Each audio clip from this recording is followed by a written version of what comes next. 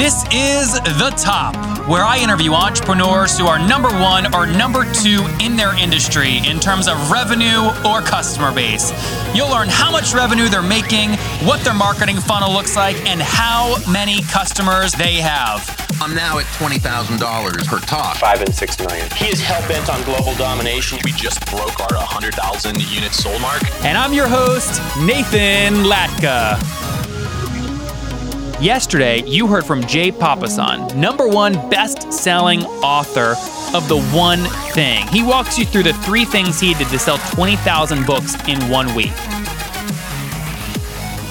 Okay, Top Tribe, as you know, every month we give away business prizes ranging from $100 to $500. This month's winner is Michael Kawula, who will take home a brand new GoPro and Bob Burg's top business books. Michael, I'll reach out to you in a second to make sure you get that prize. Now, if you want to win coming up, text the word Nathan, N-A-T-H-A-N, to 33444 for your chance to win a prize on an upcoming show. The next prize is a pack of 14 business books valued at $250 if you bought them on Amazon. And these books are the ones that Mark Zuckerberg thinks every entrepreneur must read. Okay, Top Tribe, our guest today is Scott Gerber. He is a serial entrepreneur, internationally syndicated business columnist, and best-selling author of the book, Never Get a Real Job. He's the founder of the Young Entrepreneurial Council, YEC, and an invite-only organization comprised of over 1,000 of the world's most successful young entrepreneurs. Scott, are you ready to take us to the top? Absolutely, Nathan. Thanks for having me. You bet. And I got to tell you, Kevin Lavelle in episode number 7 gave you a ton of love. He's part of YEC. You guys featured him in your last magazine. You're really changing the world with this organization. Walk us through what YEC is and what it does. Sure. As you mentioned, it's an invitation-only group that really provides a trusted space that highly successful entrepreneurs that are real and out there and doing it every day can connect with one another and, best-of-breed services that we can help them to grow their businesses. To date, we've had roughly around 16,000 people attempt to join the organization, and we've accepted just over 1,600 as of today. So about 10% acceptance rate, huh? Absolutely. And walk us through, a valuable organization. If people apply, what kinds of things are you looking for when you make a yes or no decision? Sure. So, the best thing to, answer that is we're looking first and foremost for somebody that has a real business. We certainly are here to mentor up-and-coming young entrepreneurs or people that want to start a business, but this is not a sort of wannapreneur group. So first and foremost, it's assessing their business, how large it is, how the growth looks, what the revenues are or financing behind the business is, who's financing or supporting the business. And then ultimately, a member vote is put together once they pass the first round check. So a committee of members actually decides yay or nay. So it's a very vetted democracy, if you will, to ensure fairness and also to ensure that there's the idea that everybody went through the same process, and that helps to form the bonds and the trust, especially when the first aspects of the community process are really virtual versus high touch. And then obviously once you're in, the connectivity really becomes much more human, beyond the application process. And Scott, walk us through the 1,600 you do accept. What do they pay, and is it recurring annually or monthly? What's the deal there? So we don't disclose what those fees are. What I'll say is they're ultimately reasonable annual fees. It's like any other organization. We found that having somebody pay member dues means they're committed to the group. That way, whether it is them asking for assistance or providing it, they feel that they have an interest in the organization.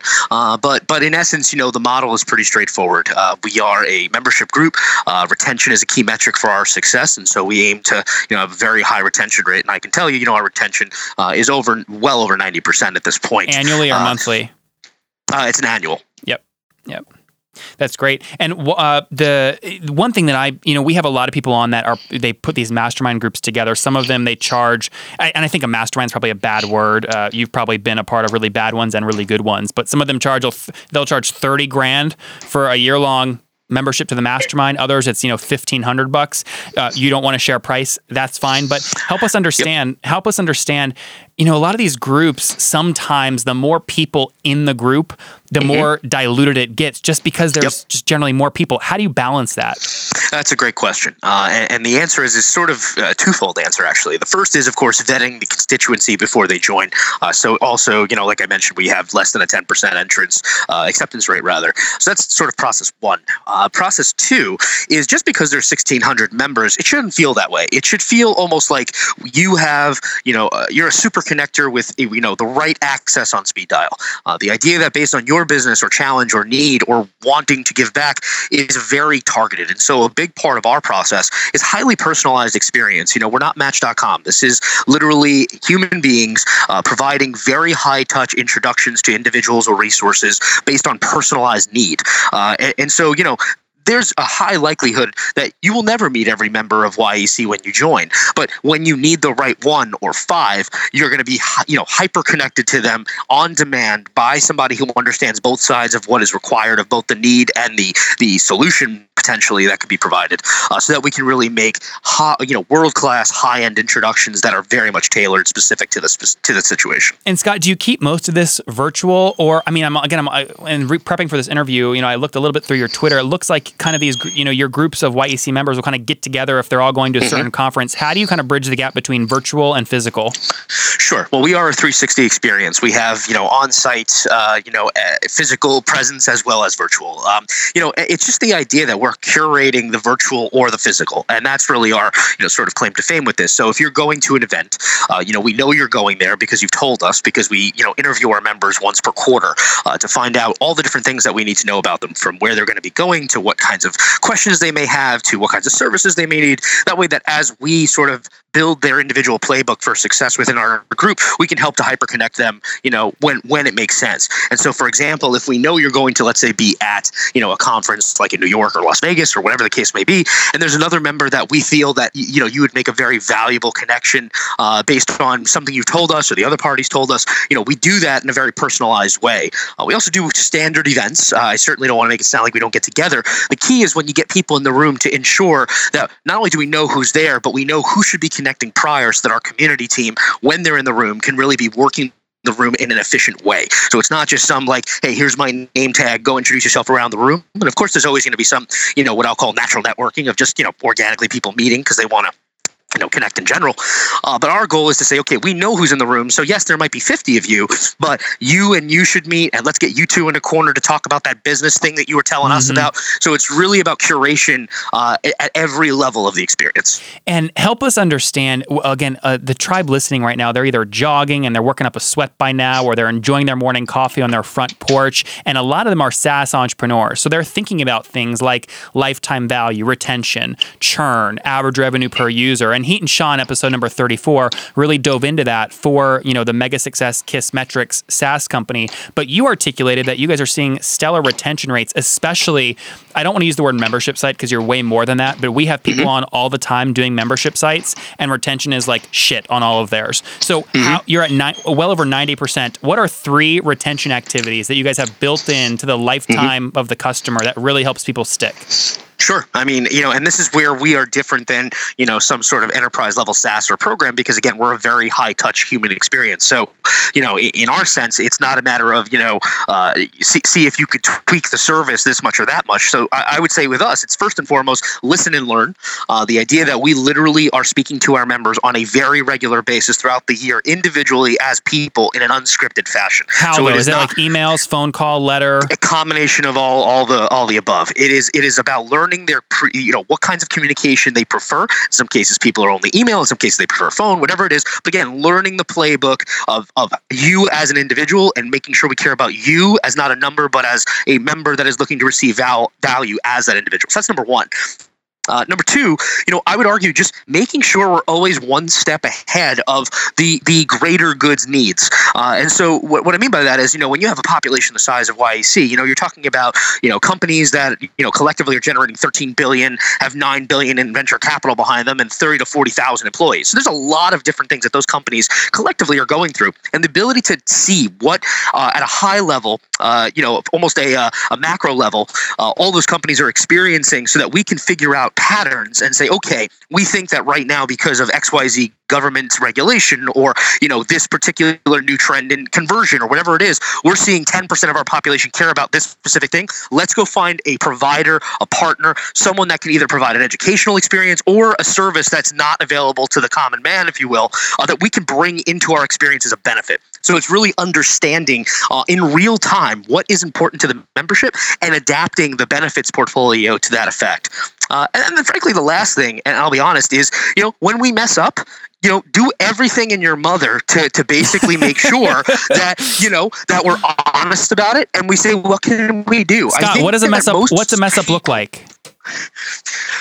It's not like there's anything ever that's been catastrophic. I mean, I would say, listen, there's always going to be somebody, for example, that is a wrong fit, that joined, that we thought would be a great member, and they just simply weren't membership organization, ready. It's just not a need they had. In that case, it sort of is what it is. Everybody's happy. Bygones be bygones. You let go. And then there's some times where, somebody feels like we dropped the ball because maybe we didn't do an introduction in as timely a fashion as they expected, or an expectation was set or not set, and it didn't get met or delivered in the way, again, that the party decided was fashionable for them. So, I think it's the reality of just, again, being human. I think what you mentioned earlier, about this idea of SaaS and conversion, I think we have ended up in this world where metrics and numbers and moving growth hacking percentages, a quarter of a point, is more important than realizing that those quarters of a point represent human beings, and actions that they are going to take influence other human beings. And when you fundamentally understand that everything you do is human, whether it's because you're coding a product,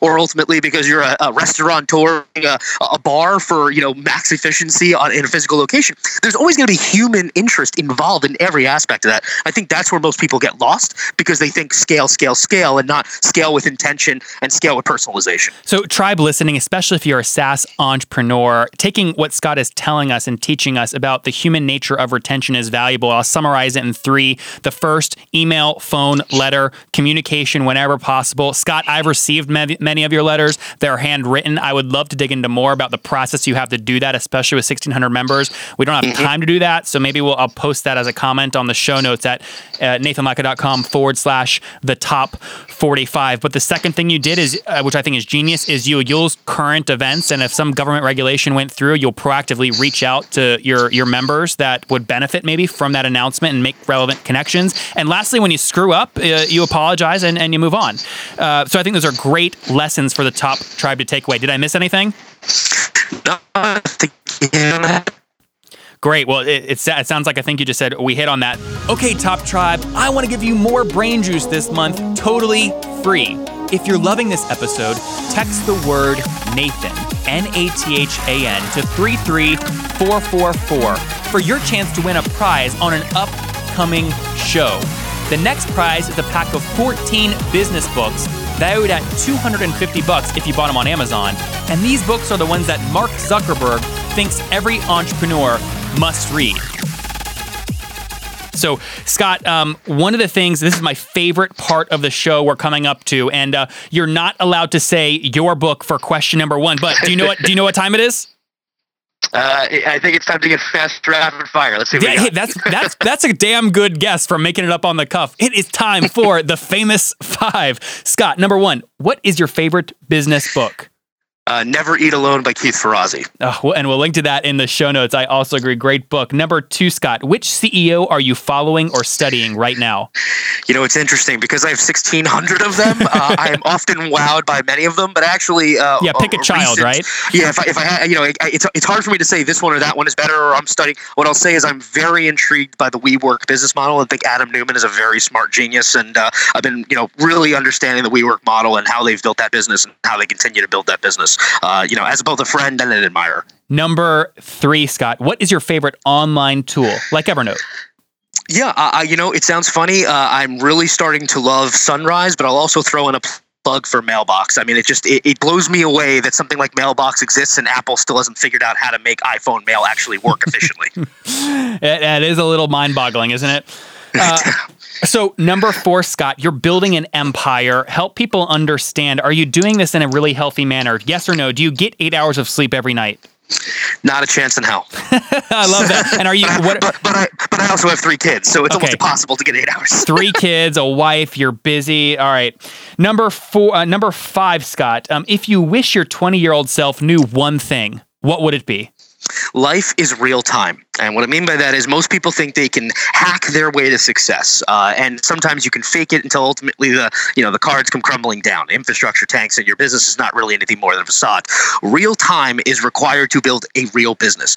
It requires real patience, real hard work, and real people that are going to help you to actually build and execute on something great. I think too many people are worried about trying to remove time and get to an end goal rather than realizing real time is the only way to success.